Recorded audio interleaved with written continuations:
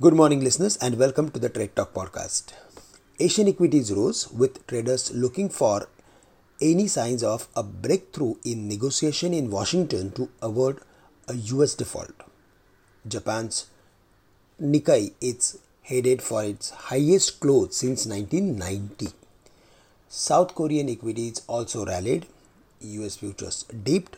The dollar index was steady and treasuries advanced. WTI edged higher ahead of key economic data from China. Singapore Nifty is up 40 points and FIS bought nearly 15,000 crores in the equities till May 2023. For our markets, 18,350, 18,400 acted as resistance in the first half of the trading on Monday.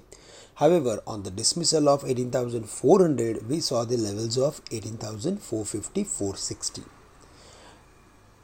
At the end of the day, we saw some profit taking. Market closed below the mark of 18,400. However, the overall pattern is suggesting us that the Nifty is heading for the levels of 18,460 or 500. So again, we are not expecting any major up move, but yes, gradually we are moving upward. And if there is any correction, then we should be buyer close to 18,350, 18,300 levels with a stop loss at 18,200. Now the support has shifted from 18,000 to 18,200 levels. And on the higher side, 18,500 is going to act as major barrier. On the dismissal of that, we can expect 18,700. However, if we go through with the Bank Nifty, then it was very close to its previous highest levels of 44,155. From there, we saw some profit taking. And today, we need to see that whether the Bank Nifty crosses 44,150 or not. On the dismissal of that, the chances of hitting 44,400 or 500 would turn very high.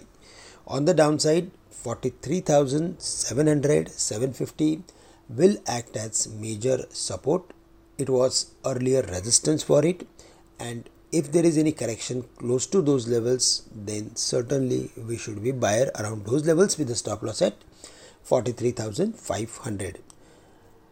Again, if we go through with other indices, and in that specifically Nifty IT, there we are seeing some activity, and from 28,150 we are expecting Nifty IT index to move towards 28,750 or maybe 29,000, where it has resistance of 100 days simple moving average.